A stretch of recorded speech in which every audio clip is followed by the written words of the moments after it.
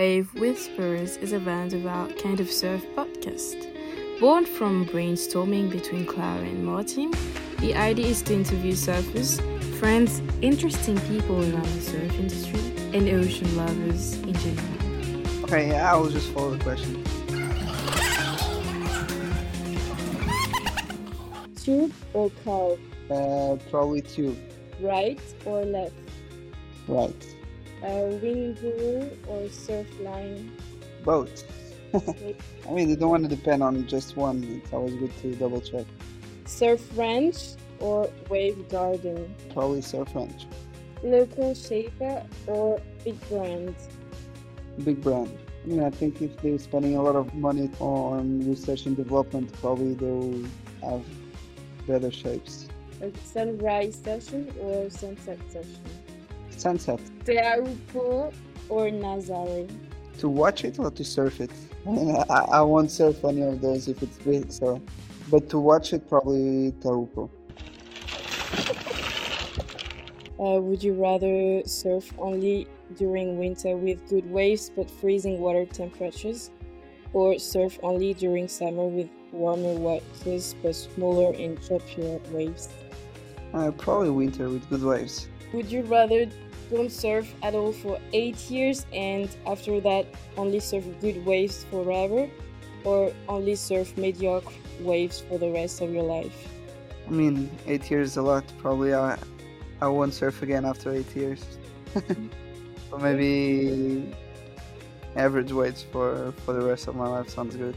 Would you rather surf completely alone forever or surf crowded spots forever? Alone forever. Would you rather only photograph your girlfriend forever or only photograph Nick Van Rook forever? I don't know, like, I don't know, both of them. Okay. And now for the Q&A. All right. Yeah, let's do this, mother. How did you get into photography and films?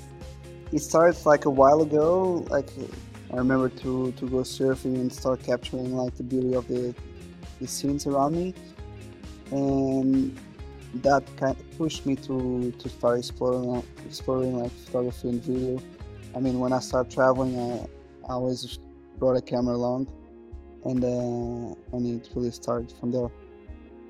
What's the biggest challenge you've ever faced as a surfer? I kind of remember when I was younger and we used to train with a coach. Like, I remember to have like some really early training sessions, like in winter, where it was like super cold, super dark, big waves, and that was kind of challenging, yes. Okay. What's your favorite surf spot and why? Anywhere where there's warm water, really good waves, a couple barrels, and like mellow crowds, so I'll be like perfect with some fans. How do you handle wipeouts or challenging situation in the water? I don't. Biggest challenge you've ever faced as a photographer? I mean, we faced a lot of situations like while shooting big waves, but for sure, like one of the scariest one was at Chopes last year, like when our boat almost capsized, and we lost all our gear, and like we were swimming for a couple minutes in the water, so that was pretty scary. Yeah, probably that one. What's your favorite surf-related memory or story? Any trip in a tropical place with friends, perfect waves will be like a good memory. So it was my last question, and thank you so much for answering all of them and for your time as well. No worries, thank you for the interview. Mendo de Dornellas is the world-renowned photographer and film director at dnfilms.tv, known for his captivating images and unique vision.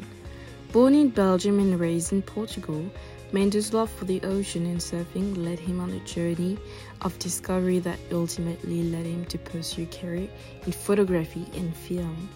He is also Martin's cousin, always asking for the grandma's pie recipe, but also willing to help Martin raise Van der Waal business. Despite Mendo doesn't serve with Van der Waal, he was naturally one of the first invitation with sent. Discover his work on Instagram and online.